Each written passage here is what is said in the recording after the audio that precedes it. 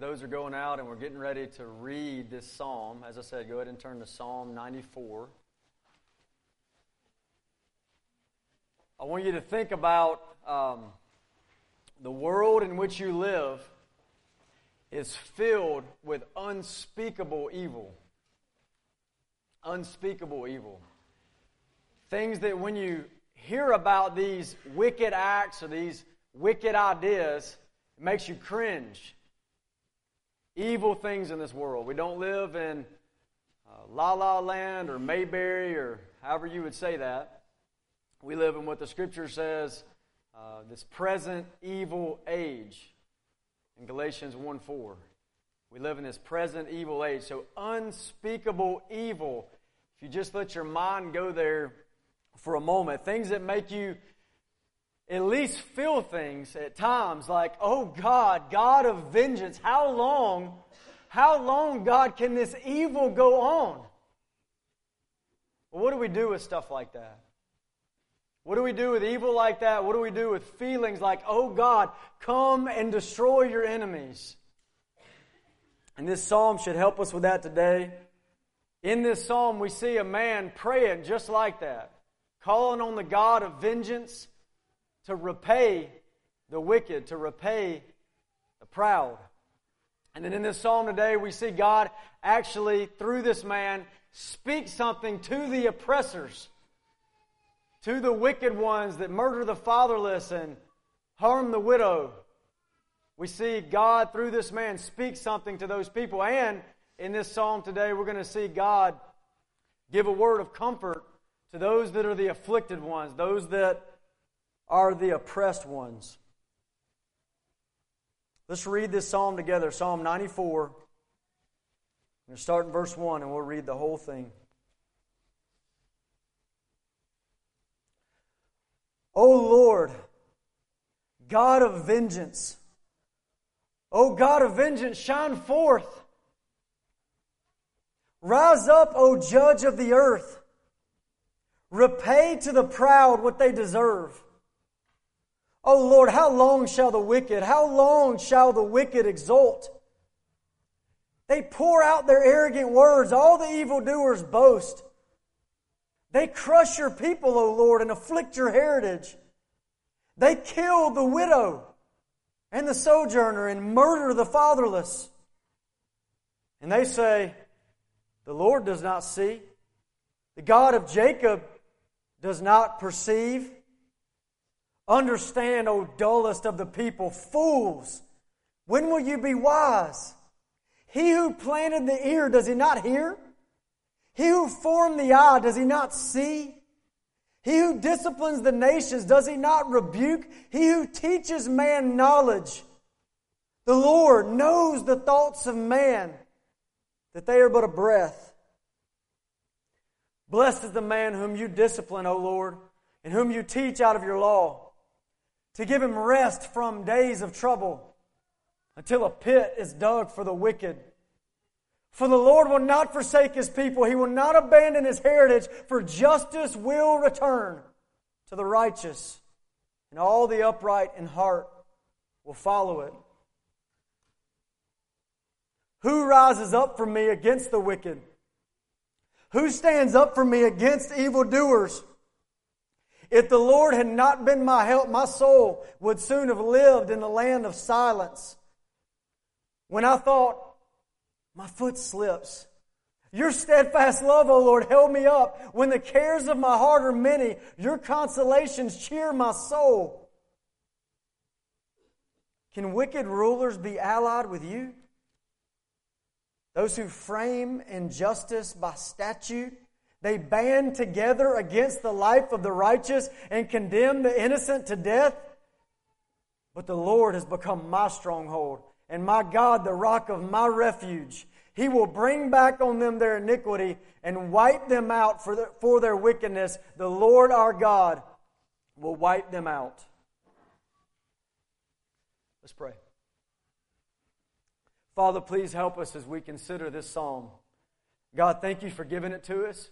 Your powerful, perfect, and beautiful word. Thank you so much for giving us this psalm. And God, I pray that you help us to be, as we read this psalm, to be conformed into the image of Christ. That you would make us godly in every way. That you would clear up hazy thoughts about who you are, God, and give us clarity on some of your attributes. Lord, whatever we're supposed to feel from this song, help us to feel it, Lord. Whatever we're supposed to pray, help us to pray.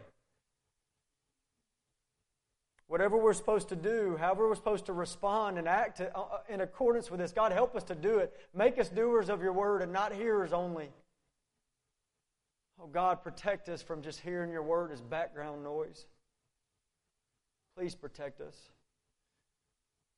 You told us to incline our ears and hear.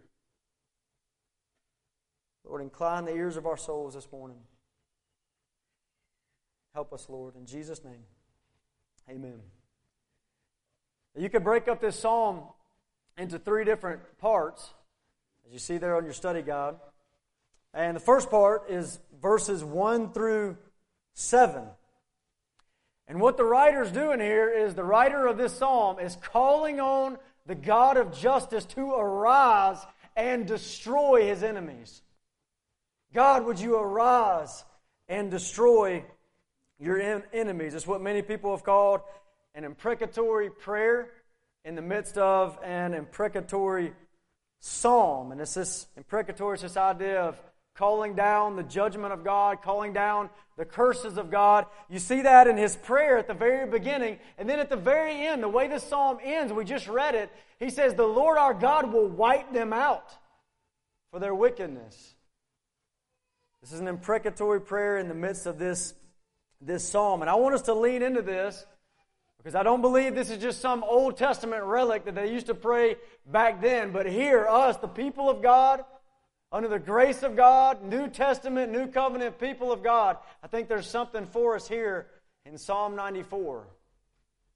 This is not just an Old Testament thing, so please lean in and hear. What we see in the first 2 verses, we really get the heart and the content of this man's prayer to God. So what attribute of God is he calling upon? What attribute is he addressing God with? Well, it's twice it says in verse 1 and verse 2, it says, the God of vengeance. He calls God the God of vengeance. In verse 2, he makes it really clear what he's talking about. He says, the judge of the earth. He's calling on God's vengeance. He's calling on God as judge of the earth. He's calling on the justice of God, the God of justice. Now, what's he asking the God of justice to do? It says in verse 1, he's saying, God, shine forth. It means, God, illuminate this place and exterminate all darkness. Eliminate darkness from the land. Come shine forth on this earth, Lord. He's asking him, it says, rise up, O judge of the earth. He's saying, God, rise up and judge. And look at that phrase in verse 2. Repay to the proud what they deserve. This psalm is saying, God of vengeance, repay to the proud what they deserve. Now, that's not going to be on the top of the charts at K-Love. It's not going to be on your modern Christian radio.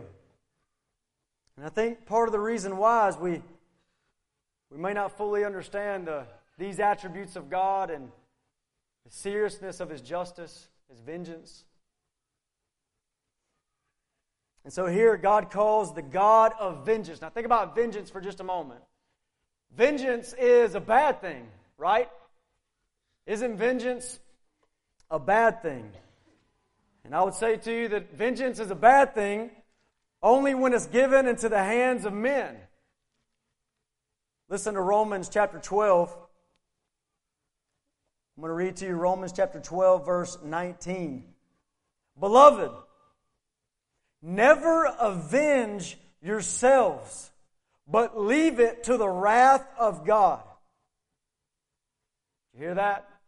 Never avenge yourselves, but leave it to the wrath of God. For it is written, vengeance is mine, I will repay, says the Lord.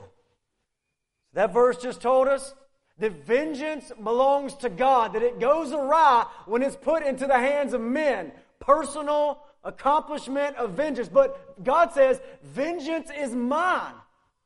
Now notice the verse does not say vengeance is bad and no one will repay. It says vengeance is mine and I will repay. This thing of vengeance is God's possession. It belongs to Him. And this psalmist is calling on the God of vengeance to act upon His vengeance, to act upon His justice. Now how do we leave vengeance, not on our own personal vengeance, but how do we leave vengeance to God? How do we leave it to the wrath of God? How do we do that? Now, there's different ways, but one way for sure is being shown to us in Psalm 94. In Psalm 94, we're getting a visual of a man that is leaving vengeance to God. We see it in his prayer, we see it in his longing for justice, and at the end of Psalm, we see it in his patience that God will certainly bring ultimate justice. We see a man leaving wrath and vengeance to God. Now, have you ever been provoked to pray a prayer like this? Have you ever been provoked in your heart, provoked in your soul, to call out to the God of vengeance, to rise up, O Judge of the earth, and repay to the proud what they deserve? Have you ever been stirred to pray a prayer like this? And if not, or if you say, well, hardly ever, or if you say, I think I did, but I don't know if that was right or not, just not sure. If not, if this is not a prayer in your life, why not? Let me ask the question, why not? Why can't we see ourselves praying a prayer like this? Now, I want to offer a suggestion of maybe at least a reason why we may not pray things like Psalm 94. And I believe it has something to do with a defective view of God and man. A defective view of God and a defective view of man. Now, let me try to explain this from the standpoint of lost humanity. Lost humanity has a defective view of God, and they have a defective view of man. It's the reason they can't understand the gospel. You say, what do you mean? Well, they think of God as being way too human. They bring Him down. And they think of man as being way too godly. They bring man up. And when you bring God down, He's not really all that just and holy. And you bring man up and he's not really all that bad. What you no longer need is the cross. If God is not just and we're not that sinful, then we don't need the cross of Jesus Christ.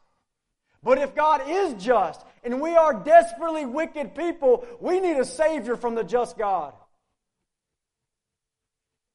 But there's a defective view of God and man in lost humanity.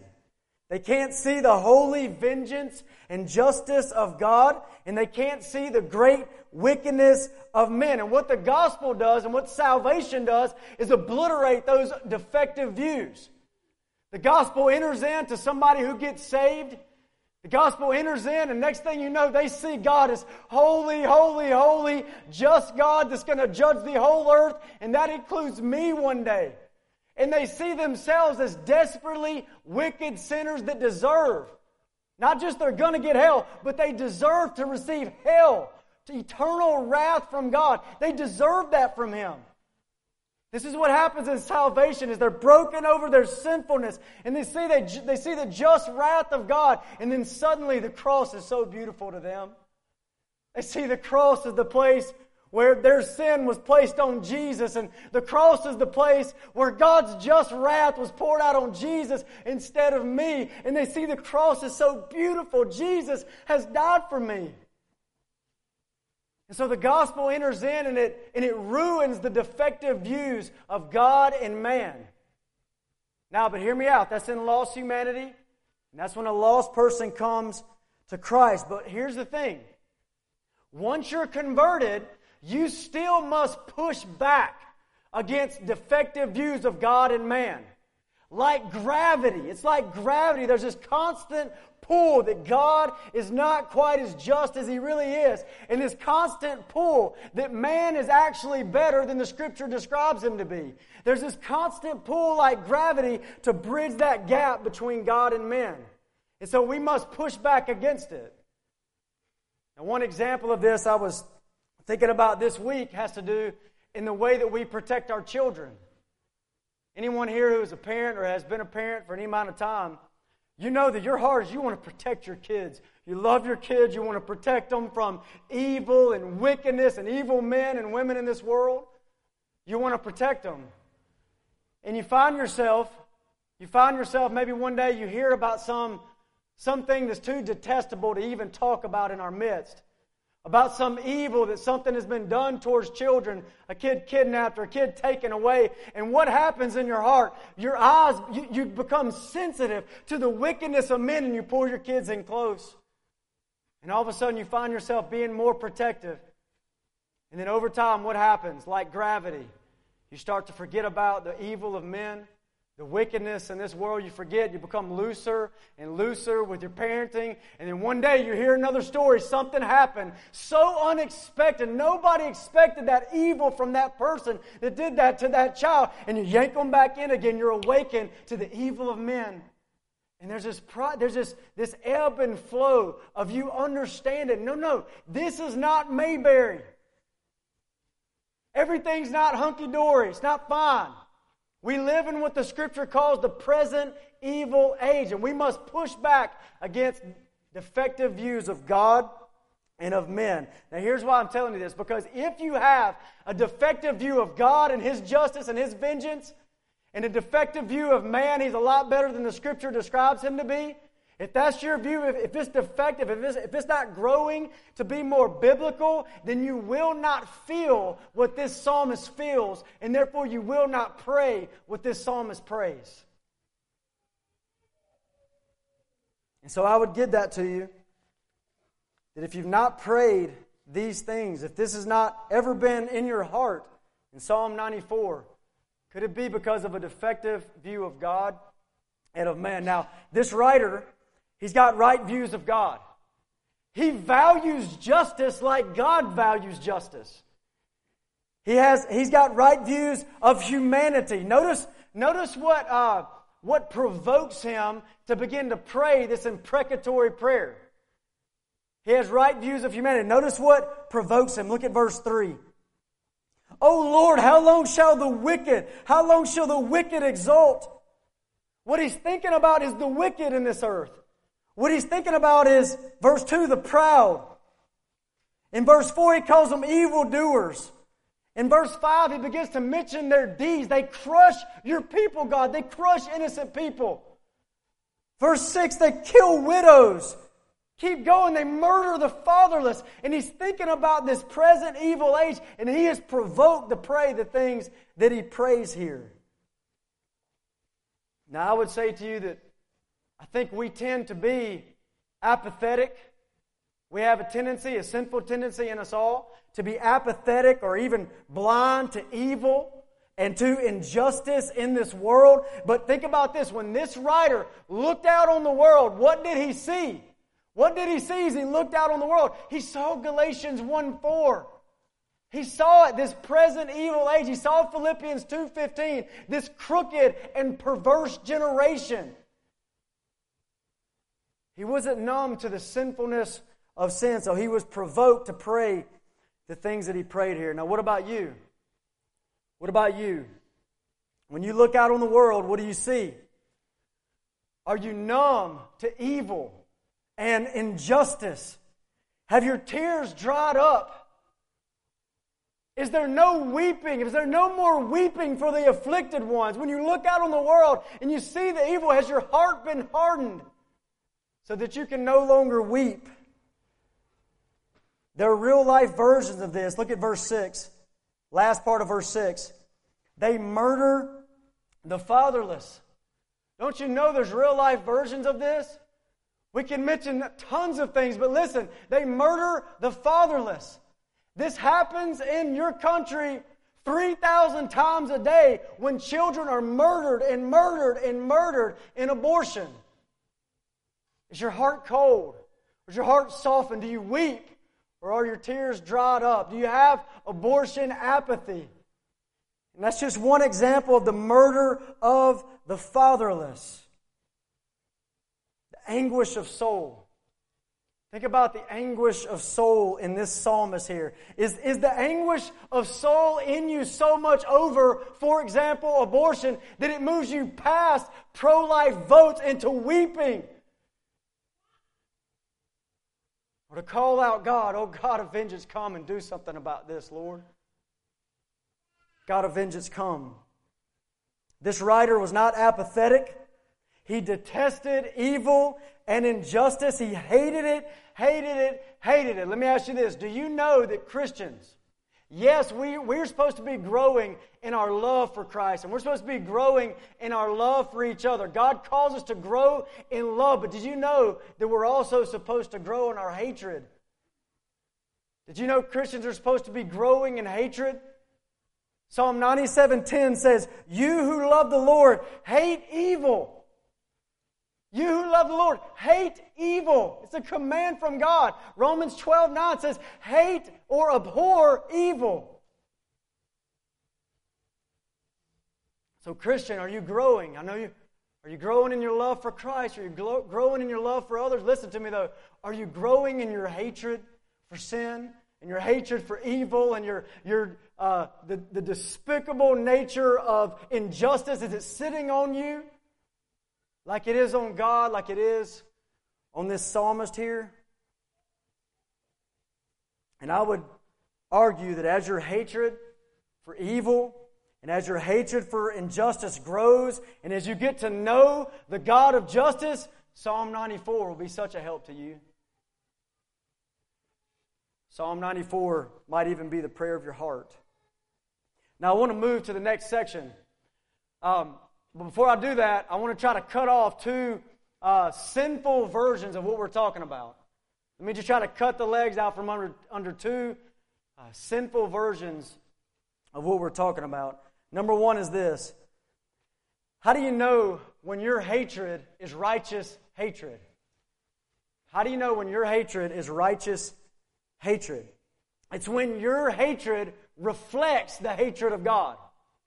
That's how you know when your hatred is righteous hatred, when your hatred reflects the righteousness of God. If you were praying imprecatory prayers because you were cut off in traffic, you're probably not doing it right. If you feel a hatred in your soul over the shedding of innocent blood, you're like God. You're becoming like Him. Because Proverbs says that God hates the hands that shed innocent blood. And they cry out things like we see here in Psalm 94. And I do want that to be a warning for us. You remember James and John calling down fire from heaven? Remember that? Jesus, you want us to call down fire from heaven on these people because they didn't give us a place to stay? You know they had scriptural backing, right? They read about Elijah calling down fire from heaven 3 times. They read about Sodom and Gomorrah and God calling down fire and brimstone from heaven. They read about those things, but they're these simplistic Christians, these simplistic men that all they get one thing. Okay, fire from heaven, got that. Anybody messes up, we're calling down fire from heaven. And it's wrong. And God says, you don't know what spirit. Jesus said, you don't know what spirit you're of. And so we need to be warned that this can be wrongly applied and not reflect the anger and hatred of God. The second thing I want to cut off here is this idea that God destroys His enemies in more than one way. Did you know that? And this is beautiful. God destroys His enemies in more than one way. He destroys His enemies by sending them to hell forever, and He also destroys His enemies by saving their souls and making them His friends.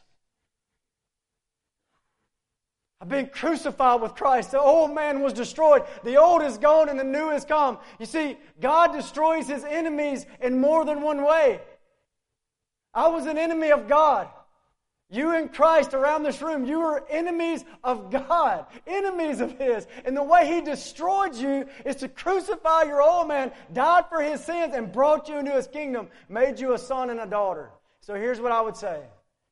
If in your calling out these imprecatory prayers in this way, if you're calling out, God, destroy your enemies, God, destroy your enemies, if God decides to do the latter version of that and save their souls, and you don't like that, you're not praying this right. You're not praying this right. You're like Jonas. Remember Jonas? Why didn't Jonah go to Nineveh? Why didn't Jonah go to Nineveh? Was it because he was scared? No. Was it because he's just being disobedient, had his own pleasures? No. Why didn't Jonah go to Nineveh? What's the deal? He hated those people. And even when God saved him, Jonah hated it and he pouted like a baby. We don't want to be in that category. That's a wrong version of imprecatory prayers. Now let's go to the next section, verse 8 through 11. And what we see here is we get a word. It kind of turns the corner after verse 7. And we get a word addressed to the oppressor. A word addressed to the oppressor. Now, the writer's going to address what it calls here the proud. He calls them the wicked. He calls them evildoers in verses 1 through 7. Those who harm the widows, he's looking at them directly, beginning in verse 8 all the way to verse 11. He's looking at those that harm the widows directly, those that murder the fatherless, the abortionists and the rapist and the child molester. He's looking them right in the eye, beginning in verse 8 all the way to verse 11. He's looking at people that say verse 7. Remember verse 7. And they say, the Lord does not see. The God of Jacob does not perceive. That's what they're saying. They're doing what they're doing and they live a life and they're saying, God doesn't see. God doesn't see. I won't be held accountable for what I'm doing because God doesn't see. God doesn't perceive. And in verse 8, he looks right at them. And look at what he says in verse 8. He says, you dullest of people. You foolish ones, when will you be wise? The New American Standard says, you stupid ones. You stupid ones. I've always said sin makes you stupid. Well, here you go. Sin makes you stupid. It does. And he goes on to say this in verse 9. He who planted the ear, does he not hear? He who formed the eye, does he not see? You are saying that God doesn't perceive, that God doesn't see your evil. But listen, he gives an argument from creation. The God that created ears and eyes, you think He doesn't hear you? You think He doesn't see what you're doing? He goes on, he makes an argument from history. He who disciplines the nations, does He not rebuke? You've seen Him destroy nations for these things. Don't you think He'll rebuke you too? He keeps going. He who teaches man knowledge. If you've got the ESV, you got a little line there. It's like ... It's like, words fail me. It's like, man, He who made the ear, doesn't He hear? He who disciplines the nations, won't He rebuke you? And He who gives man knowledge, don't you get what I'm saying? That's what the psalmist does. And this is what he says in verse 11.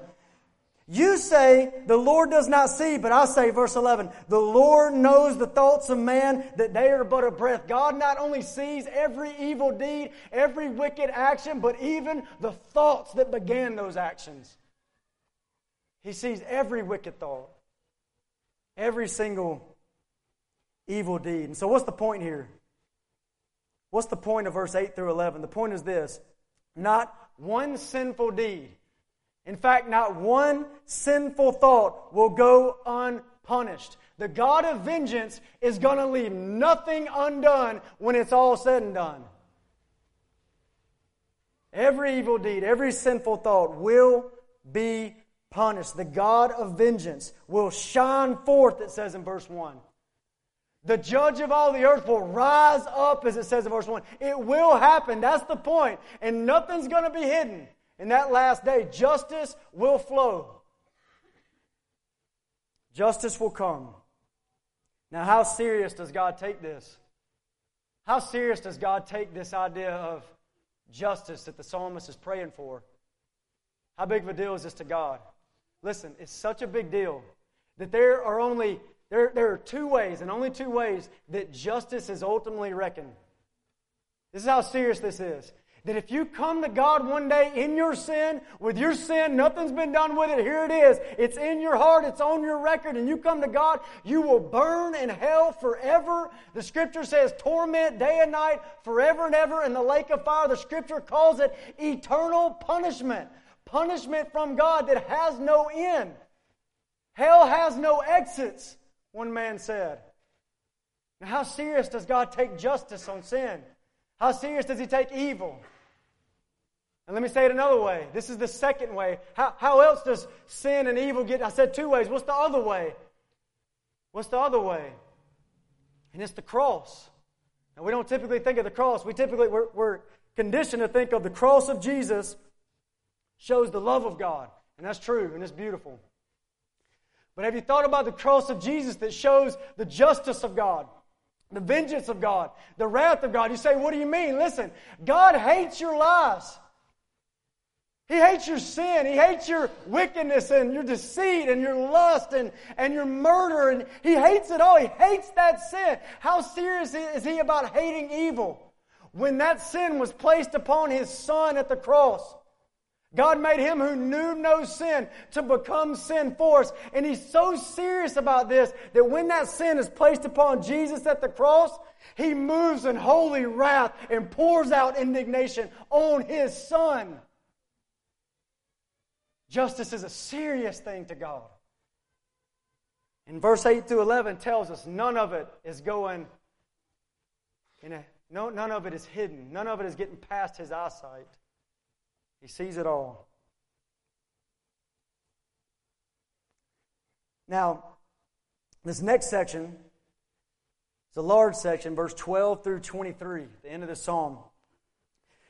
Really, he turns the corner here in a really big way. And now we have this real encouragement towards the oppressed.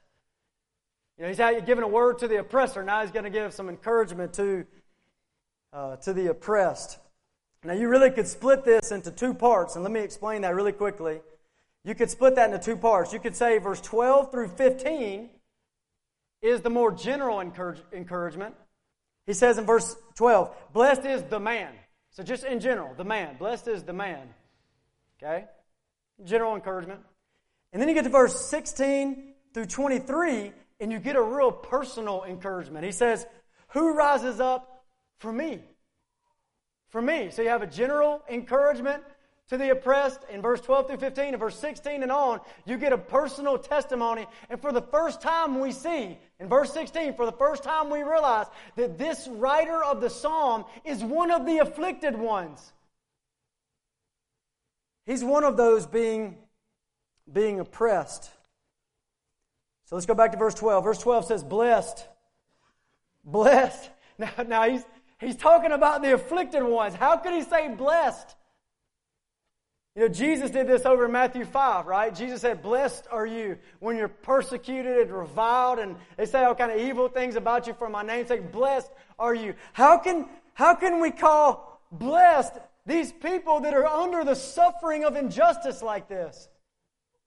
How can the psalmist say blessed? And the reason is because God is at work. God is at work in these afflicted ones. Even in the midst of their affliction, God is at work. Listen to it in verse 12. Blessed is the man whom you discipline, O Lord. So these wicked men think they're doing something, but they're just like tools in God's hand, doing things in the people of God. God is using even them for His glory. They're like puppets in His hands. Blessed is the man whom you discipline, O Lord, and whom you teach out of your law to give him rest. They're blessed to give them rest from the days of trouble until a pit is dug for the wicked. Genesis 50, this is kind of like Genesis 50 verse 20. Remember Joseph's brothers sold him into slavery, dug a pit, threw him in it, sold him into slavery, ruined his life. And in Genesis 50 verse 20, Joseph says, "What you meant evil against me, but God meant it for good."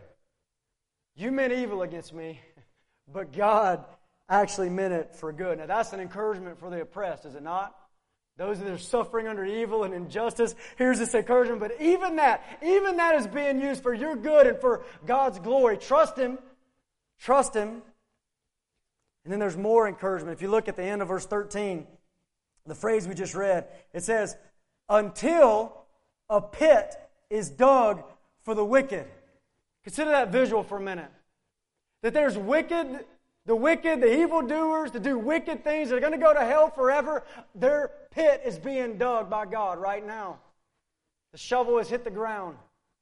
And it's getting deeper and deeper and deeper. And when it's deep enough, their life will be taken from them and they'll go to hell forever. until the pit is dug for the wicked. So the psalmist is crying out in verse 3, how long, Lord? And God says, I'm digging their grave right now. I'm digging the pit right now. And then you get this encouraging promise in verse 14. Look at it. For the Lord will not forsake His people. He will not abandon His heritage. Listen, when you are under oppression like this, you feel so abandoned. And God said, I will not abandon you. I will not abandon you. Another promise in verse 15. For justice will return to the righteous, and all the upright in heart will follow it. Justice will return. Writer of the psalm, that thing you're asking for from me, it is a guarantee. It's not if justice will return, but when it will come, justice will return. All things will be set right. And this is meant to be a huge encouragement. If you could put yourself in the shoes of the oppressed, these words are meant to be a huge encouragement to them. Now, in verse 16, as I said, the writer turns personal. He starts saying me now. We realize that he's actually one of the afflicted ones. And look at what he says in verse 16. Who rises up for me against the wicked? Who stands up for me against evildoers? Now what's he communicating here? He's looking around and he sees nobody with him. Nobody's standing up with him. Nobody has risen up with him against the evildoers. What's he expressing in verse 16? He's expressing loneliness. That he feels alone in this battle. He feels alone in this war. He feels like he's all alone. And oftentimes afflicted people are. There's many reasons for that. One reason for that can be the apathy of the unafflicted ones. The lackadaisicalness of those that are unaffected. But he's expressing that he feels alone in this. Where's the one that would stand up with me? Where's the one that would rise up for me? He feels alone, but is he alone? Is he alone? In the next three verses, 17, 18, and 19 tell us he is not alone. Listen to this encouragement to the afflicted. Verse 17, if the Lord had not been my help, my soul would soon have lived in the land of silence. I'm not alone. Seems like I'm alone, but I'm not alone because my Lord is with me. And if He had not been my help, I would be dead in silence. It says the same thing pretty much in a different way in verse 18. When I thought my foot slips, your steadfast love, O Lord, held me up. When you're in affliction like this, you're going to have those thoughts and those feelings. My feet are slipping, but your love, O Lord, holds me up. It says something similar in verse 19. When the cares of my heart are many, your consolations cheer my soul. So what happens with the afflicted ones? The cares of their heart are many. The version I memorized it in years ago says, in the multitude of my anxieties within me, your comforts delight my soul. You see, afflicted ones feel this multitude of thoughts and multitude of anxieties within them. I heard somebody describe it like a tree in a storm. A strong tree, its roots are down deep, the trunk is there, steady and still, and the storm is blowing in. And there, the tree's just fine. But it's as if the branches don't know it. The branches are moving around like crazy. And this is like our thought life. And all we need to do is look back down at the root. Look back down at the trunk. His comforts delight my soul. In the midst of my anxieties within me as an afflicted one, Jesus whispers sweet things that comforts my soul.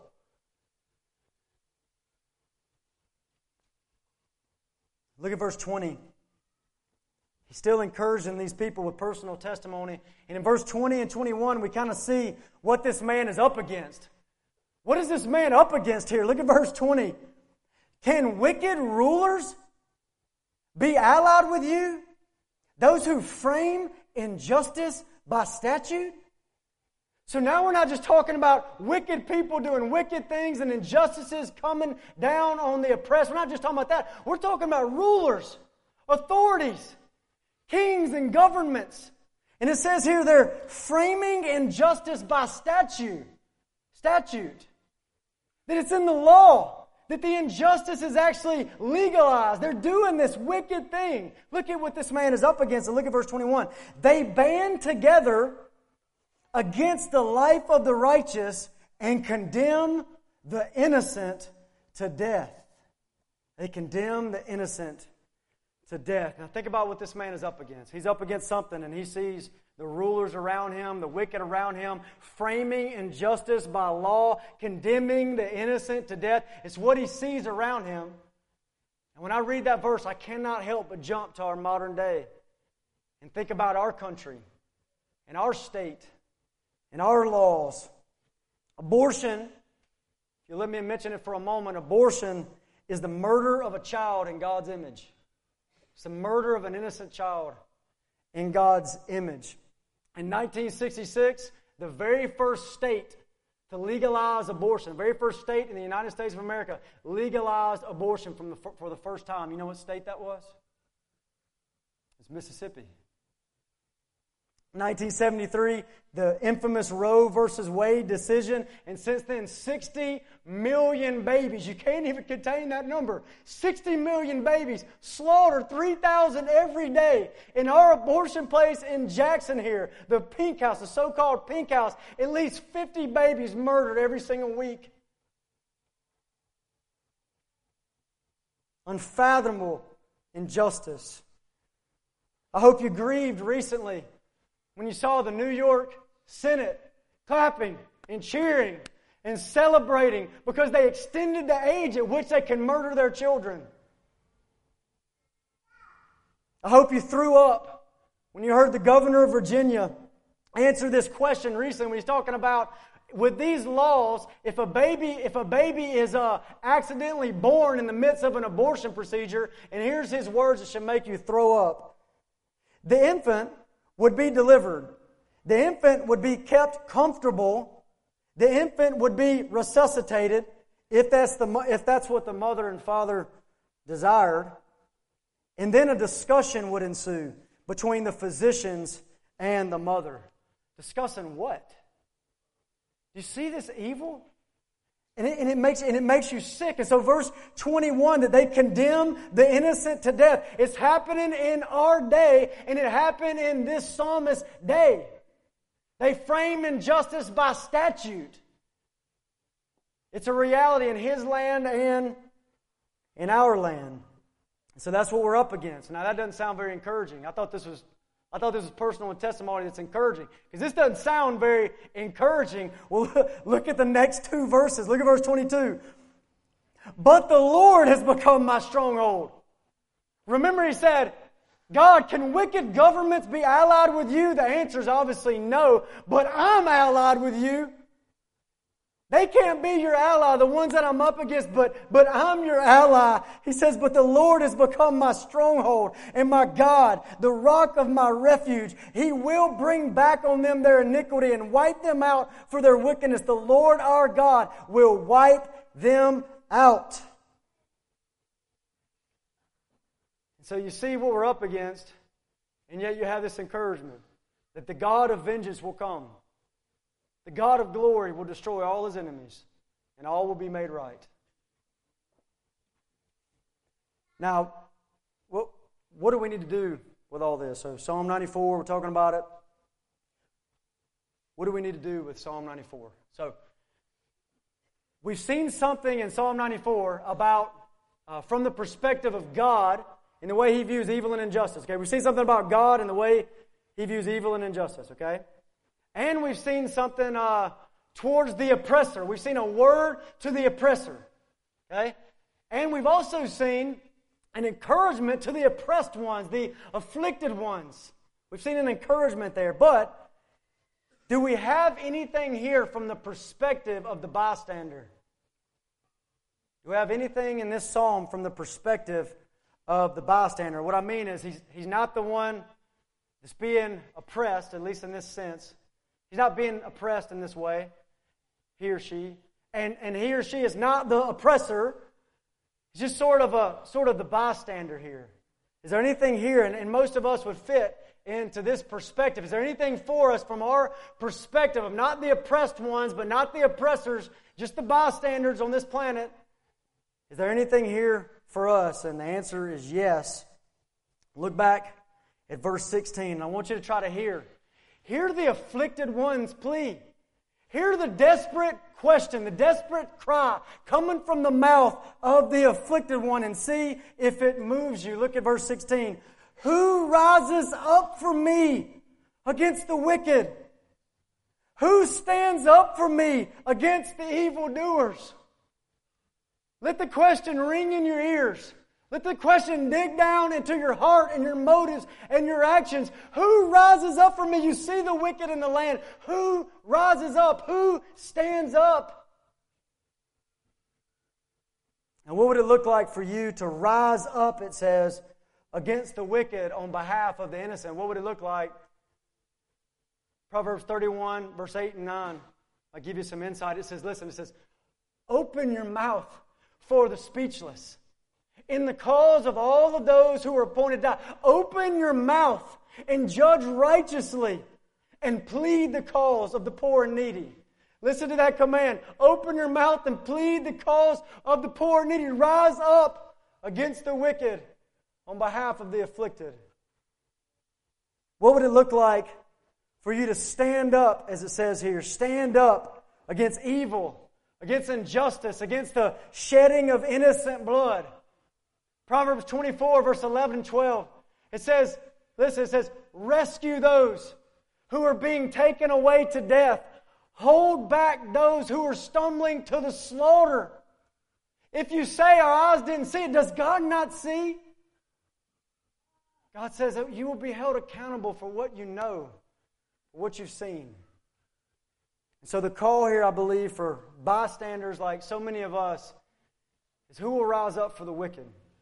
Against the wicked, for the innocent. Who will stand up against them? Now let me close with two warnings and an exhortation. Two quick warnings in closing. Two quick warnings and an exhortation. Number one, this is a warning here. Brothers and sisters in Christ whom I love, beware of apathy. Beware of apathy. It means apathy is not feeling or not suffering. You can't weep with those who weep. It's the idea of the word.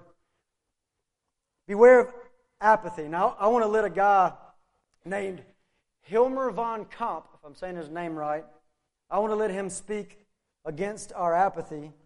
This is a German man with a thick German accent. And get this, he was a Hitler Youth.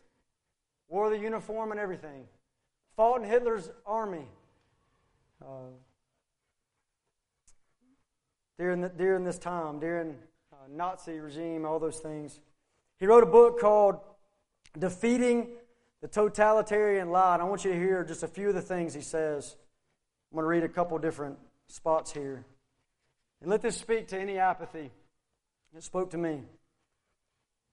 The persecution of the Jews began in 1933, right after the Nazis came to power. Kicked off with a Nazi campaign that prohibited Germans from buying anything from a Jewish business. Stormtroopers took up positions in front of Jewish stores and prevented potential customers from entering. Slowly but systematically, our Jewish citizens were marginalized and stripped of their rights. Later on, all Jews had to publicly identify themselves with a yellow star of David on their clothing. All of this was very cruel and dehumanizing. Quite a number of these Jews were officers and soldiers who risked their lives fighting for Germany in World War I. Now listen to this. Every German saw this discrimination of a helpless minority and knew what was being done. There was no outcry by the churches. There was no protest in the streets. Nor was there any resistance by society. It's an appalling story of a nation of cowards and apathetic appeasers, which to my shame, I was part of. Even as a boy, I do not remember ever hearing our church make any reference to the blatantly brutal and godless treatment of the Jewish people. He says in another place, the Jews literally became non-persons, similar to unborn babies in America, and became subject to the ghastly consequences I described earlier. The result was the Holocaust, one of the modern world's most shocking manifestations of contempt for human life. He says again in another place, the Nazis could only exercise their evil deeds because of the millions of bystanders who were mostly concerned with themselves and loved safety more than what was right. And one more.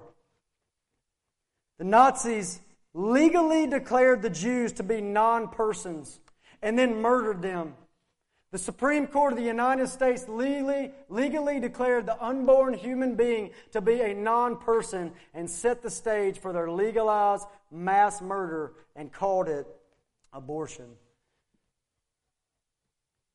Abortion is not the only thing that we should think of when we think of Psalm 94, but it's certainly one. And it's certainly a ghastly one. And I want to encourage you to ask yourself a take-home question. Take-home question. Do you have apathy to repent of? Second warning. Beware of hiding from evil and injustice. Now, what I don't necessarily mean is you see an injustice over there and you get fearful and you hide away and you run away. I don't necessarily mean that, although that's evil as well. But what I mean is more like, this is my warning from Isaiah 58. Listen to this. Isaiah 58 verse 6. Is not this the fast that I choose? Listen to what he says in Isaiah 58. To loose the bonds of wickedness, to undo the straps of the yoke, to let the oppressed go free, to break every yoke. I love how Job said, he broke the fangs of the wicked and plucked the victim from his teeth. Very similar. Is it not to share your bread with the hungry? Bring the homeless poor into your house. When you see the naked, to cover him. And then listen to this last phrase. This is what I mean. And not to hide yourself from your own flesh. What does it mean? In the context of this, seeing the gruesome and nasty and horrific things that are all around us in this present evil age, we see it, and there's a way that we can build walls around us that the only thing on our mind is us and our comfort, us and our safety. And this says that if we do that, we'll be hiding ourselves from our own flesh. And so I want to warn us not to do that. And I want to give you a word from R.C. Sproul that speaks to that. R.C. Sproul said something, or he said this. Abortion is a phenomenally grisly business. Like the doctrine of hell, I think abortion is something you cannot look at too closely for too long, or it'll literally drive you mad. When we consider what goes on 3,500 times every day, and we think about the preciousness of little babies and the innocence of these children, you can't look at it too closely. But what we can and should do is push ourselves to look closer and closer and closer, to get into the horror so it stops being merely some important political issue that might influence our vote. This needs to be something that keeps us awake at night. Let me close with this exhortation. An exhortation here. And my exhortation is to look to Jesus. And all this stuff, look to Jesus. Look to Christ, who died for apathy, or the sin of apathy. He died for all of our sins at the cross. Look at what He did. Look at who He is and look at what He did and imitate Him. He's the ultimate example. Think about Hebrews chapter 1 verse 9. It says this about Jesus. He loved righteousness and hated wickedness. You say, man, I want my love and my hatred to increase and grow like it ought to. Well, look to Christ. Look to Christ. And the more you see His love and His hatred, you're going to become more like Him. Look to Christ. He left comfort to get in our skin and rescue us by dying. He laid down His life for others. Look to Him. Look to Him, and the more you see Him, the more you'll be like Him. 2 Corinthians 3:18, it said, as we take up the Word of God, and we look, and we look, and we look, and we behold in the Word of God, we behold as in a mirror the glory of Jesus the Lord. We'll be transformed into His image from one degree of glory to another. So my exhortation, brothers and sisters, is to look to Christ. I hope this psalm is a help to you, and let's pray that the Lord helps us with it. Father, thank you again I want to thank you again for your word. Lord, I pray that you would make us more like Christ. Conform us to the image of Christ. God, I pray that you would make us people that hate evil and hate injustice and rest in your goodness, Lord, and rest even in your ultimate justice that you'll bring. God, teach us how to pray rightly, things like this. Teach us how to feel what the psalmist felt. More than that, Lord, teach us how to feel what you feel. Lord, please be our help. Help us to respond to that question, who will rise up? Who will rise up for the weak against the wicked? God, I pray that you would make us those that answer that call. Help us, God, to rescue those being taken away to death. Help us, Lord, to open our mouth for the speechless and plead the cause of the poor and needy. Help us, God, to give our lives, to put ourselves in harm's way, to love and care for others. Help us, Lord, to do that. Make us like you. In Jesus' name, amen.